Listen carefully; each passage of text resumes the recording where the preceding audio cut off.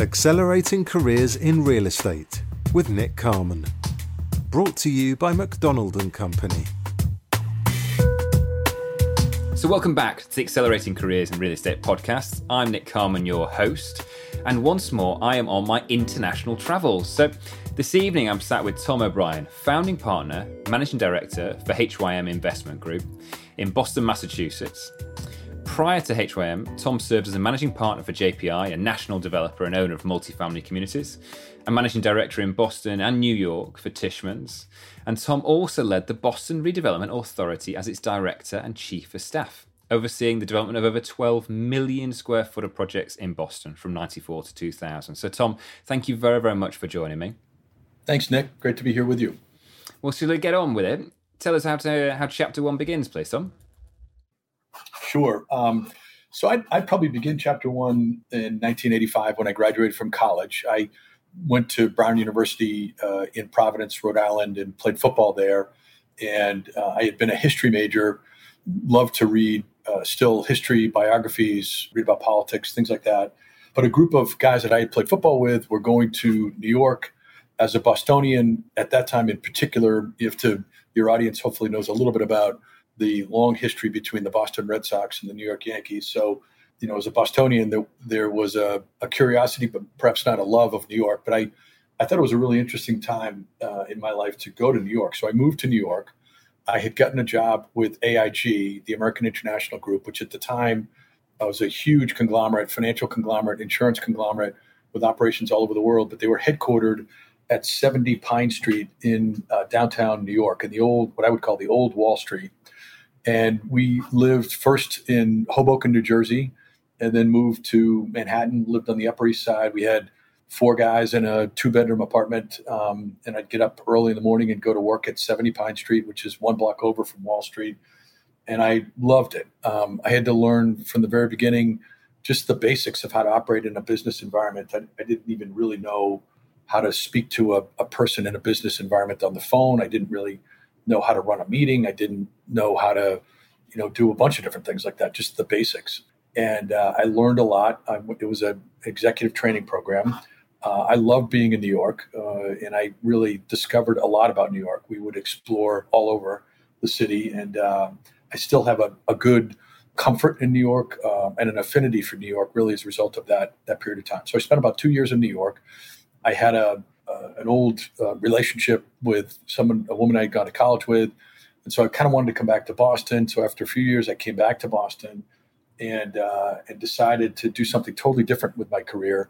I quit my job. And because of my love of politics and history and government, I joined a political campaign and worked for a guy named Mike Dukakis, who was running for president at the time. He became the Democratic nominee for president in 1988. And it gave me a chance to go all over the country. I went to, spent significant time in Pennsylvania and other early states for primaries, worked as part of that campaign, learned a tremendous amount about political campaigning and what it takes to win and all those things. We lost, unfortunately.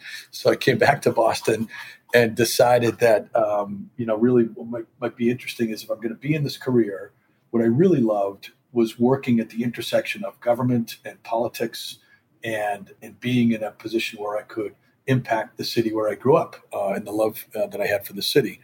So I decided I should go to law school at night, and I found a job working for a state agency that made loans to small businesses. So this is, 1989, I enrolled in law school at night.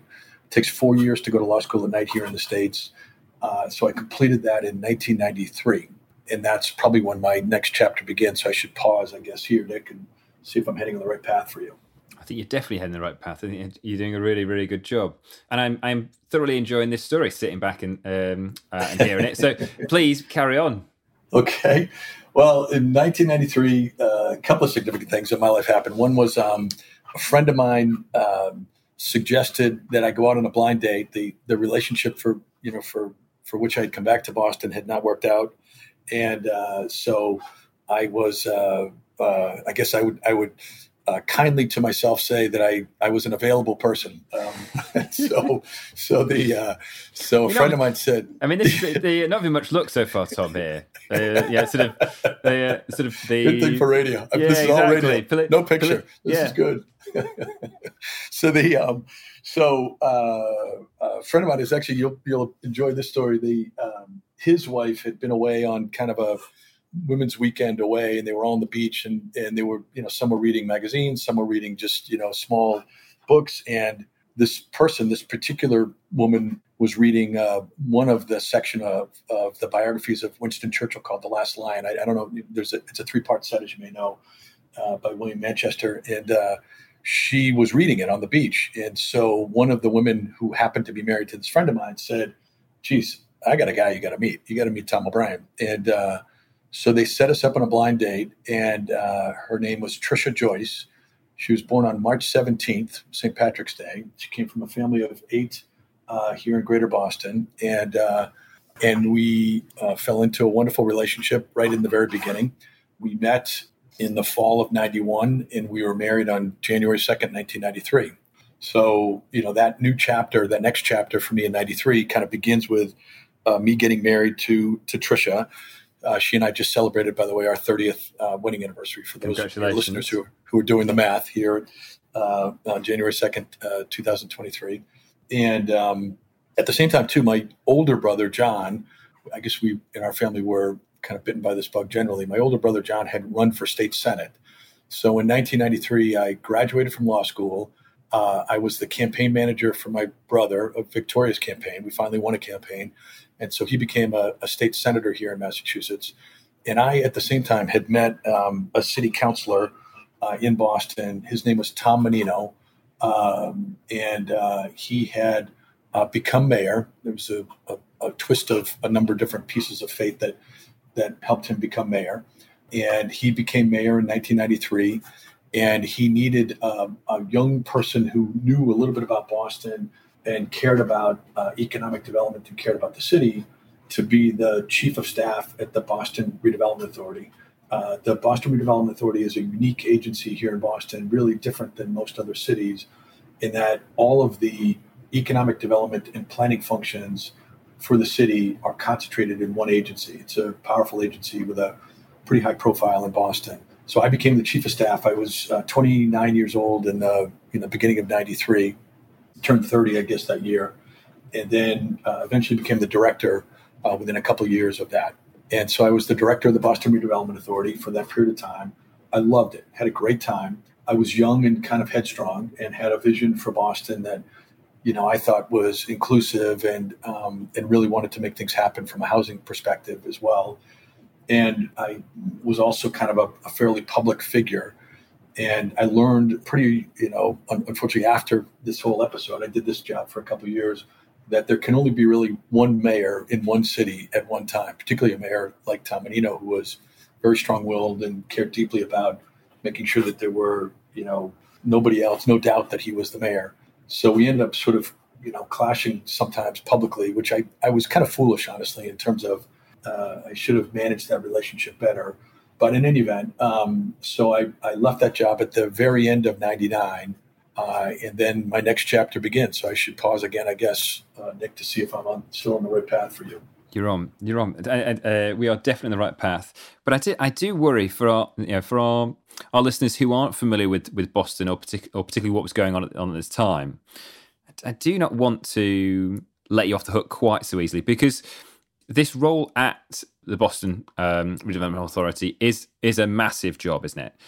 Correct. And to put a bit of context, I got to speak to someone who knew you at that time, and I asked them what were their first impressions of Tom in the late 90s. What do you think I'm going to say? Oh boy! So I think he's probably going to say that I was an earnest, hardworking person who spread himself too thin. I tried to be everywhere, I think. All right. Well, let's see. So this is what they say. Tom had both a very powerful but also very approachable persona. Being the head of the BRA was one of the most prominent jobs in all of Boston. But you would never know that he'd got that because of how easy and how genuine he always was in any of our interactions. That's nice. That's very nice. Well, that's It's kind. nice. Thank you. It is nice. I appreciate it. I think this gives us an idea as to why we haven't even spoken about things like the seaport. Well, that's where I was going to head. At that time in Boston, you got to remember Boston as a city. We're a northeastern city. I think what your listeners would clearly recognize about Boston is we're a university town. We're a town that's about hospitals and medical and education and things like that. But we're also a town with a long history of a lot of unresolved issues. So a real chip on its shoulder, right? Yes, yeah. Particularly with regard to race and sort of who we are. What is our identity? It's a fascinating history to really pull apart and think about.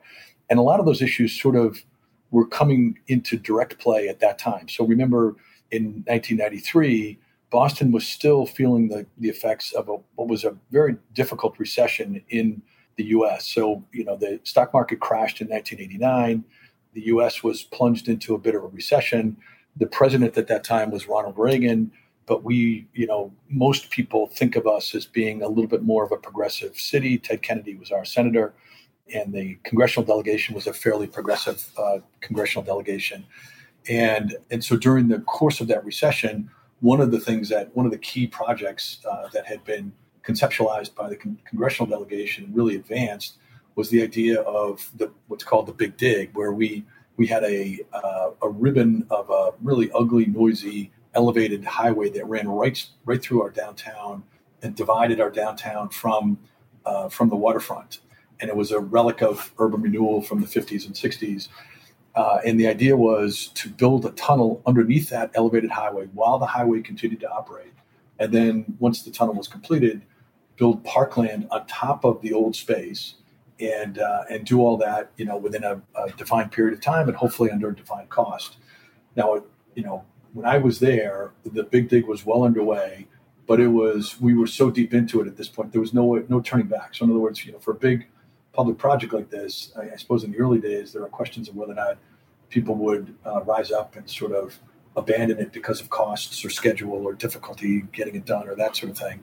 But at this point, we were into it, and there was, certainly every confidence that it was going to get done. I don't think anybody knew what the final price tag would be. So the Big Dig, was delivered. It was not actually completed until about, I guess, 2004, maybe, something like that. But the big piece of that, which is not really focused upon by people outside of Boston, is in addition to taking the highway down in downtown Boston, which created all this beautiful parkland, also the Massachusetts Turnpike, which is the main east-west thoroughfare highway in Boston that connects through Boston, that came to an abrupt end at the space where this highway was to be built, and that was extended through under what's called the Fort Point Channel, which is part of Boston Harbor, and created what is now the seaport. For the first time, this area of the seaport became connected into the broader transportation network, and there was a direct connection through that to the airport. So it completely changed Boston. And this whole project in the end cost, I think, $15 billion or something like that. But a good chunk of it was paid for by the federal government. And it completely changed the city of Boston in an amazing way.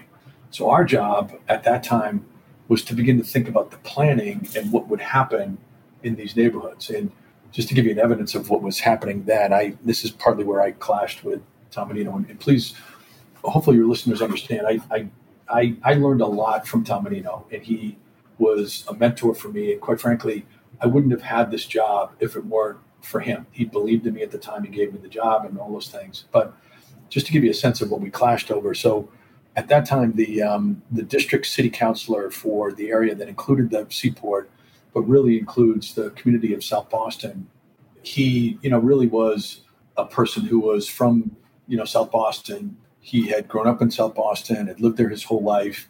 I think he had participated in some of the anti-busing activity that had happened in the early 1970s, had a reputation, honestly, as a person who might not have, been as inclusive and as open and willing to participate in a diverse environment. I'm trying to be politically appropriate here and be as kind as I can to a person. He's no longer living, so I'm trying to be kind to him. But he and I clashed a lot. And my vision for the Seaport was to call it the Seaport. His vision for the Seaport was to call it the South Boston Waterfront so that it would become part of South Boston. My vision for the Seaport was that we would have, 8,000 or 10,000 units of housing there, that we would make it a place that would be open and available to all kinds of people from all kinds of backgrounds. His vision was that it would be very few housing units. There would only be offices. He didn't want new people moving into that neighborhood and changing his neighborhood. You can imagine what he meant by new people. He didn't want new people moving into his neighborhood. Unfortunately, Mayor Menino, whose instincts were very progressive on just about everything, kind of sided with Jimmy Kelly. And that's partly what created a challenge for me. In fact, I was thinking about this the other day. If a person flies into Logan Airport and drives through what is now called the Ted Williams Tunnel, which is the extension of the Mass Pike that runs through the Seaport, the sign there, which was prepared at that time by, the Federal Highway Department, the sign says South Boston Waterfront. So to a certain extent, Jimmy Kelly, won in that element of it with Menino's support to say South Boston Waterfront. But you and I and everybody else in the world still calls it the Seaport, which is really what it is, because the developers, have made it that way. So it just gives you a sense of where I was when what I tried to do. And again, I think if I had managed my relationship better with Menino, he probably would have sided with me. I just became more public and more headstrong and decided I thought I knew what was best. And instead of building a really strong coalition with the mayor, I just kept trying to hammer away at the public, which was probably why I ended up leaving that job. You've told that story incredibly well, Sir Tom. I don't think I've ever told that story to anybody but my wife in 30 years. So 25 years, whatever it is. So well, I really appreciate you sharing that, and you've told that really, really well. What I think we've glossed over here was that the guy who's got this big job, right, is 29 years old. Well, at that time I was probably 30. When this was all going on, this was 97, 96. I mean, 97, 98 at this point. So at that point I was 30. How old would I be? 34, 30. Yeah, 34, I guess 35. But a young man, right? Yes, yeah. Which was part of the rap on me, honestly, that people were, what I allowed happen was the press and others would be, hey, here's a young guy. He's out there. He's leaving this agency. He's doing this stuff. What's his future? What could he be? Could he be, could he be a mayor? Could he be something else? Could he be? And I allowed that to be speculated, and that rubbed Menino, as you would imagine, the wrong way. What would you say is the most important lesson you learned at that time? It's much more in keeping with my personality to be a better coalition builder, to do a better job of managing that relationship. If I had managed that relationship with him, rather than getting headstrong and sort of saying, hey, I'm right, and so I'm just going to, almost exist in a bunker here and just keep doing what I think I'm doing without regard to trying to build a bridge to the mayor, it was a recipe for failure. So building coalitions, being a stronger communicator, being a better team player within that administration was the most important lesson I learned from that. All right, then. Well, let's carry on. I love to sort of break these stories into chapters. I typically say, right, well, when was the period you're learning? When's the period you're consolidating? What's the catalyst? Right now, I'm not sure I've heard a break from when Tom's learning has stopped yet. But life is about learning. Life is about learning. For a lucky few, they can extend that period longer than others. Mm-hmm. So tell us, we're getting to a catalyst point, right? Things are changing. Tell us how they change and why. So when I left the BRA, and I won't go into that whole story, it was a really difficult time for me. So my wife and I, we at that time I suppose I need to tell about my family too, which is a central part of who we are. So my wife, the former Trisha Joyce, now Trisha O'Brien, we built our family through adoption. So we have 5 children who are adopted. Our son Lucas. All our kids were born outside the U.S. So our son Lucas is from Bogota, Colombia. He was born in 1995. Nina is from Guatemala. She was born in 97. And Tomas is from Ecuador. He was born in 99. So we had 3 children at the time I left. Menino gave me a small severance. I think it was like a 3-month severance when I left. And my wife looked at me, she had like the yellow legal pad out. She's going through the budget. And she said, well, if you get a job within a month, then we'll have enough money to adopt a fourth child. And so I did get a job within a month, which I'll tell you about in a second. And we used that money to adopt a fourth child, Marisol. And Marisol was born in Guatemala in 2000, in April of 2000. So I had, with regard to the job, I had met this other really young star, this really smart guy named Rob Spire, when I was at the BRA. And when I left the BRA, Rob was kind enough to sort of remember that we had met. And he contacted me and he said, hey, would you ever consider, joining our company? And so I flew to New York. I met Rob, met his dad, Jerry Spire, met a series of people there. Just an amazing company, an amazing family, amazing group of people. And so in that year, we adopted Marisol, and I started a job in New York. So here I was back in New York, although we lived here in Boston. And so I would get up on Monday mornings and fly to New York. Tishman Speyer at that time had just completed an apartment building on the west side. So they kind of gave me a studio apartment. So I would live there for the week and then fly back on Friday, get to work on some really great projects for them in a variety of different places, all around the country. Learned a lot about how to raise capital, how to think about managing large projects, all those things. And also, too, for my wife and I, we had 4 children, all under the age of 5 at that point, Lucas, Nina, Tomas, and Marisol. At one point, Jerry Spire kind of came to me and he said, Tom, here you are, you're getting on the plane, you're coming down to New York. He said, I've always wanted to have a presence in Boston, but we've never really had the right person to help us, develop a presence in Boston. Why aren't we, using you in Boston? I said, well, I have this, this thing with Tom Menino, and I really haven't fixed it yet. And he looked at me and said, well, we'll fix it. And so I called the mayor, who couldn't have been more gracious, and met with him, had lunch with him. His team around him, I just have to call out a guy named Mike Kanibi, who was one of the mayor's senior staff people who really helped me, rebuild the original relationship. When I first went to work for Tom Menino in 93, I was kind of, here I was 29 years old. I was sort of one of his kids. And so I rebuilt that relationship, which I'm really happy about because Tom Menino died at a young age in 2013, I think it was, or 2014. And so rebuilding that relationship with him was important and an important part of my life. So I came back to Boston. We'd lived here the whole time. So I just basically, I guess I got off a plane. I didn't have to be on a plane as much, and started a Tishman Speyer office here in Boston. We bought 125 High Street. We bought 1 Federal. These are all addresses that are local here, and I really learned a lot with those guys.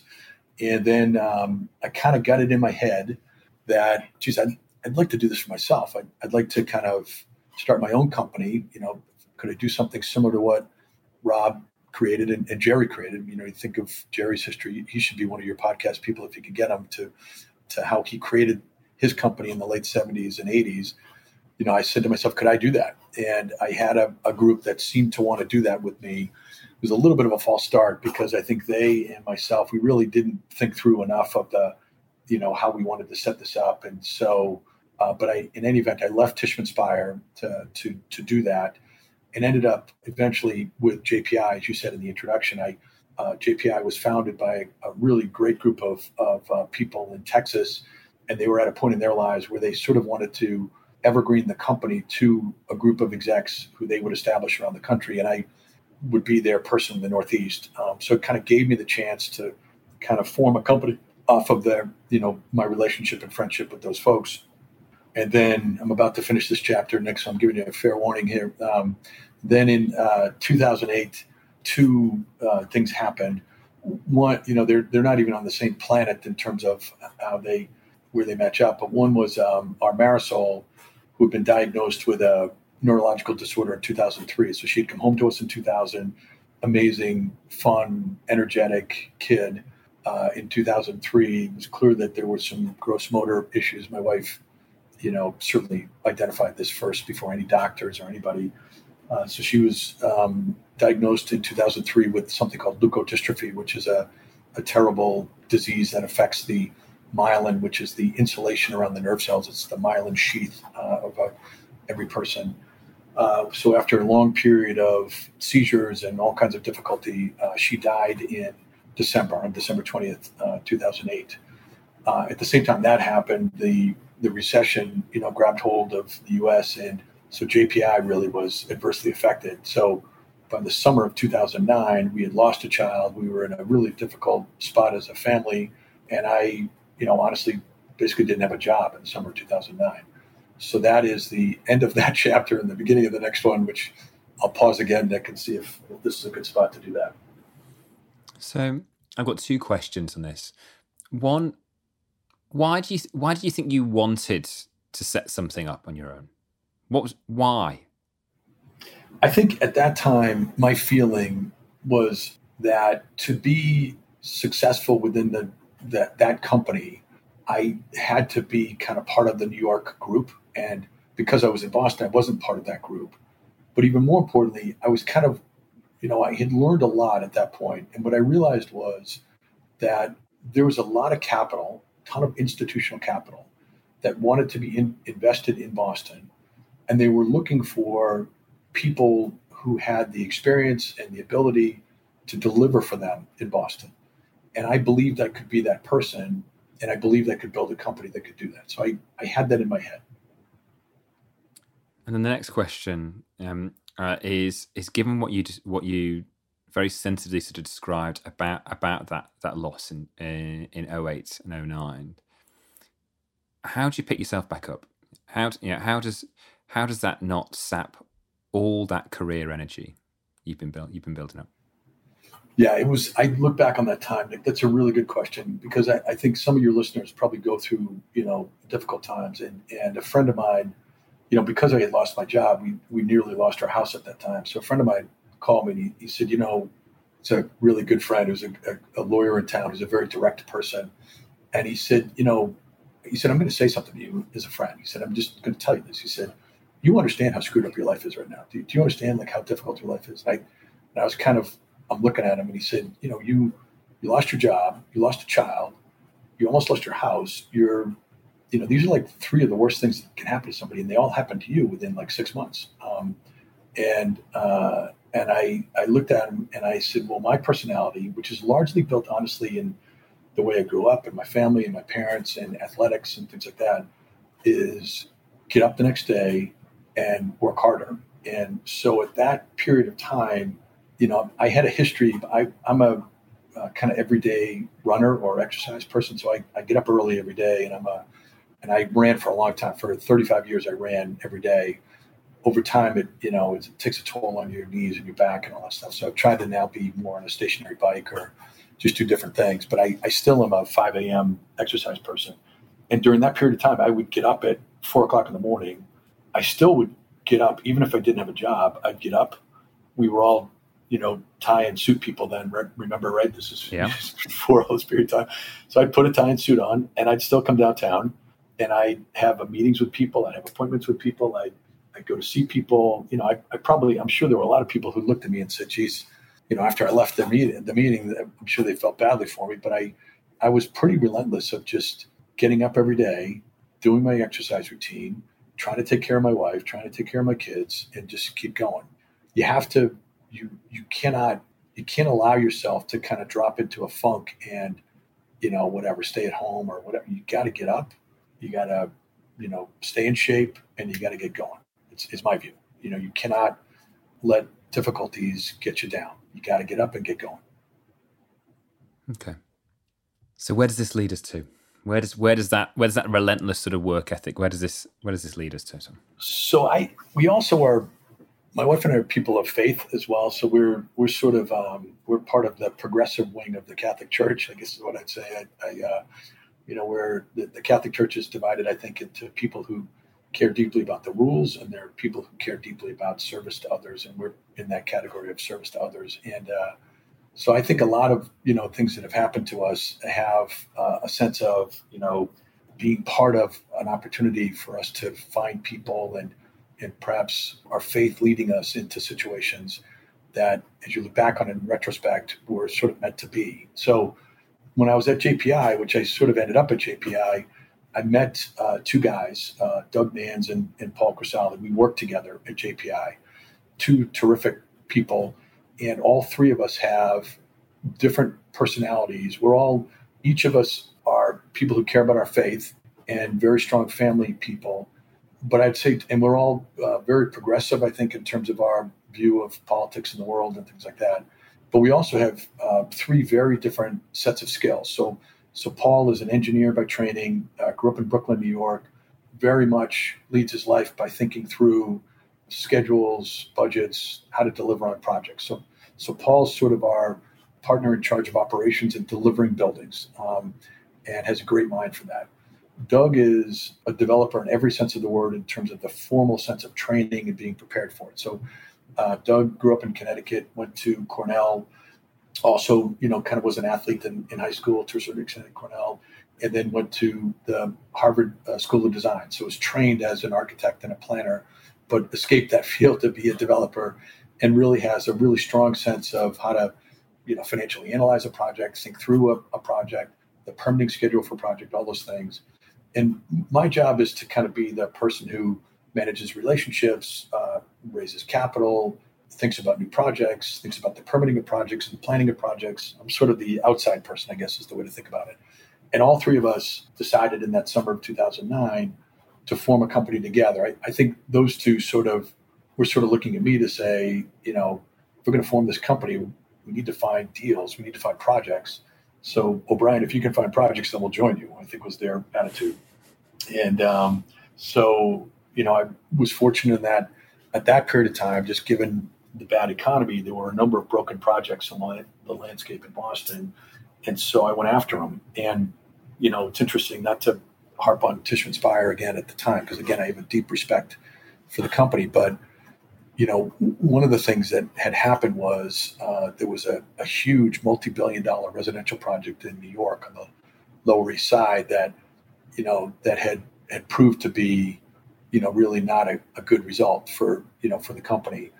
And when I looked at that, the amount of capital that was lost among institutional investors, I sort of said, okay, I think what's going to happen next is the institutional investors are going to want to find their way past the middlemen of large companies that aggregate capital nationally or internationally, and find a direct person who's local, who knows how to execute these projects, who knows how to get these things done. And so we determined that we would be that local project, that local group in Boston. They were kind enough, Doug and Paul were, to let me sort of name the company. So I came home one day, I had this name in mind, with my wife, and she looked at me and she said, "That's a really dumb name." And I said, well, why? I said, "It sounds strong, it sounds impressive, it sounds all these things." And she looked at me and she said, "Why don't you make it personal to you?" And so I walked away grumbling and came back, and our Marisol, remember, who had died in 2008, when she first had become sick, she her words would get garbled, and she would look at me and she would say, "Hold you me, Daddy," was her phrase. And she would put her arms extended, "Hold you me." So we're the HYM Investment Group, which stands for Hold You Me, this little girl, who died. And since that period of time, we've grown into being one of the largest development companies in Boston, working on, multiple billions of dollars of projects. We built a team of 44 people that reflects the diversity of Boston. We're 50% women and 35% people of color. We work on a variety of different really complicated projects, and honestly, it's been a lot of fun and very interesting. And there was me thinking HOM, or him was a real sort of masculine sort of name, and I couldn't have been more wrong, could I? That's incredibly touching. So that's my favorite part of all of this is, I'll go to, as you can imagine, in Boston, there'll be events, real estate events, and the brokers will put up, okay, here's what's going on in town, and HYM is doing this, and HYM is doing that, and I'll sit back and look at it, and because very few people know, again, I don't really talk about this very much, so very few people know that HYM just stands for that. That's really what it is. There's no secret to it. There's no initials. There's no masculine thing, as you say. It is what it is. It's a little girl who impacted my life and a lot of other people's lives. Now, in my research, I got to talk to one of the guys who you set HYM up with, at that time, and he tells this really sort of I bet it wasn't funny at the time, but this really sort of funny sort of the way things worked out. The three of you had not long been working together at JPI, had you? And all three of you had just taken turns in making each other redundant. Correct. Whilst you close these things down. Mm-hmm. And he also sort of tells that story, with this real sort of love and sort of admiration for in terms of sort of what you did for their families. Yeah. What I want to ask about was the drive, right? You're once more you're down on your luck in terms of where things haven't quite worked out, but the three of you have decided to get back together and give this another go. What drives you then? I mean, maybe I'm sort of adding my own filter here in my own sort of real petty way. Is it about giving two fingers up to someone where it hasn't worked out? It's a little bit of that, a little bit of competition, honestly. I think the more I'm just going to say it this way. I think, I look around, there's a lot of companies that have bigger names than us, have longer histories and things like that. But every time I'm with them in the room on different projects, I kind of look at them and say, geez, we're as good or better than those guys, And so, I think it's easy for people to get a little nervous. Well, I'm up against, pick the name of a company. I don't want to get myself sideways with Rob on these things, but we competed. Harvard has had a long process of trying to figure out, they own hundreds of acres of land in Alston. Your listeners may not truly understand. Harvard's located in Cambridge, Massachusetts, which is a different municipality than Boston. So not in Boston. But years ago, Harvard started to assemble secretly land in Boston because Cambridge had shut them down in terms of further development. So they knew they needed to expand. So they bought hundreds of acres in Boston, in the Alston neighborhood. And it's been a long process and, kind of fits and starts and not always successful. But about 3 years ago, Harvard had a process to select a development partner. And, our HYM, which started from nothing, became one of the finalists up against Tishman Speyer. And so it was us to a certain extent against my old friend Rob Speyer. And it was a good competition. It was great. They ended up being selected. But the point I'm trying to make at this point in this call is, here we were suddenly competing against one of the largest, most important development companies in the world. And I kind of looked at it and said, well, why not us? Of course, we're as good as those folks. And so I think that's partly what drove us, is competition and a sense of, yes, we can do this. So given that competition, given that drive you've got, and also an incredible sort of self-belief, let's jump to the present day. Tell us, where has this got you to? So we have now a number of things that are on our plate. One is I look out my window here at a project that we have underway. There's a large garage that dominates downtown Boston that was built in the 60s. It was one of the mistakes of urban renewal. It's a 9-story, huge above-grade garage right near City Hall that covers 5 acres. And so we have great partners on this, National Real Estate Advisors, which is a Washington, D.C.-based advisor to the Electrical Workers Pension Fund, CAR, which is a great REIT that's also based in D.C. with a wonderful history of office creation, and a number of other partners as well on this. But we are in a multi-phase redevelopment to build a 1 million square foot office tower, which delivers this year. The office tower is fully leased, so State Street Bank will move its headquarters to this building, and a company called InterSystems from Cambridge is moving here, and then K&L Gates, a law firm, will move their headquarters to this building as well. All of that will be achieved this year. We have a residential building, 368 apartments and 55 condominiums on top that is fully leased with a waiting list, very successful. We're demolishing a portion of the garage, and then we'll create a 500,000 square foot life science building, and then a 300-unit residential project there as well. So 2 more buildings to go. We're the owners of Suffolk Downs, which is an old horse racing track in Boston, 161 acres. We've permitted that for 16 million square feet. So what that means is it's 10,000 units of housing and 5 million square feet of commercial space. It's right near Boston's Logan Airport, in the ocean and all of that. So we're blessed. It's 161 acres, directly located on 2 MBTA stops. And when we're done, it'll be the home of probably 15,000 people, and maybe 25,000 people will go to work there every day. So it's like a small, mid-sized Massachusetts town, I guess. So we're underway in that. And we also are about to receive the designation for an 8.5-acre parcel in Roxbury. We hope that is a wonderful project that will help us create life science as a cluster in the community of Roxbury and create home ownership for a community that has been left out of home ownership opportunities for generations. And we have great partners on that with Reverend Jeffrey Brown of the 12th Baptist Church and a variety of other entrepreneurs as well. So we've got a lot of really interesting activity right now. I'm nervous about the macro economy in the U.S. and the world, but in general, we've built a company that we think can survive whatever's coming this year in terms of the macro economy and keep thriving. And who could doubt you? So I don't believe anyone believes that the economy can possibly sort of dent what you've going on in terms of what you've been able to achieve so far. Thank you. Well, let's change the pace a little bit. All right. Mm-hmm. I've been thoroughly enjoying sitting back listening to this story now, but let me ask you a couple of sort of shorter, sharper questions. What do you think is your greatest natural ability?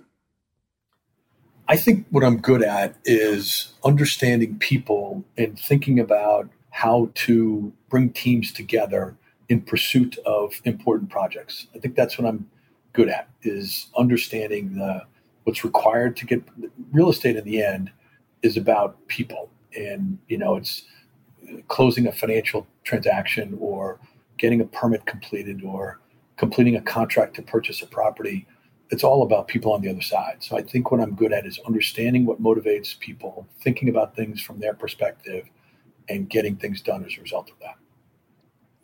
I put that same question to two different people who known you for a very long time, and they clearly agree with you. This is what one of them said in their own words. Tom can bring people together. He has this ability to make you feel like you are the only person in the room and your issue is the most important he's thinking about. And he can do that with a different group of people in different settings. Could be a developer, city official, a neighborhood leader. He's always able to help them see where the areas they overlap. That's nice. I hope. I don't want to be perceived as trying to be a chameleon at all, because we have a core set of values here in that we care deeply about equity and people and getting things done in a way that works for neighborhoods. But I think I do believe fundamentally that Boston needs to advance from a development perspective. We need to be creating new buildings, new housing all the time in order to, advance the city in terms of jobs and opportunities for people. So hopefully that's how these things are seen. If that's your greatest natural strength, what's the skill you've had to work hardest on?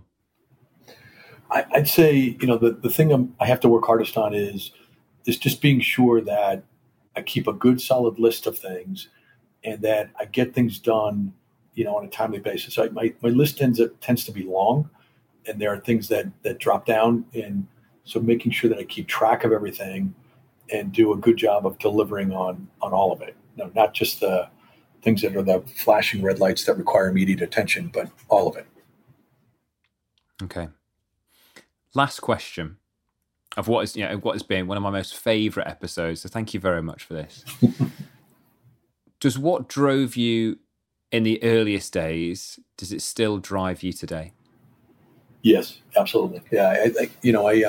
There's a competitive sense in me all the time. And so I still am driven quite a bit by that sense of I can do more of this and we can do more of this. I believe deeply in the city. I love the city. I'm looking out on a view right now that includes the steeple of Old North Church in the North End, which is just has this amazing history of Boston. I love this city. I care deeply about it. I love being involved in a really active set of discussions about what the future of this city should be and how we should move toward that future and how we get there. So, yeah, it's the same things that drove me. I left out two pieces, by the way, which are important. One is we ended up adopting a fifth child, by the way, Duretti, after Marisol died took us a while to get our feet underneath us. And my wife looked at me in 2012 and said, we should adopt a fifth child. And after I picked myself up off the floor, we went to Ethiopia, and Duretti is now 15 years old and an amazing kid. So we, that's how we brought home our fifth child. And I've also left out my mom and dad. My mother and father were still alive, 1989. They're both 89. Sorry. They're both 89 years old. They really instilled in my brothers and I a sense of faith, a sense of being invested in our community and trying to do what's important in terms of leading a community forward and, trying to be a good person. So I'm remiss in not mentioning my mom and dad. Well, listen, Tom, on that note, I've got to wrap things up, mate. But thank you so much. I have no doubt anyone who has got the good fortune to sit back and listen to this, they'll be bored. They'll be bored, won't they, Nick? They will be blown away. So listen, thank you very much again. Thanks, Nick. Thanks so much. This was fun. Thanks so much.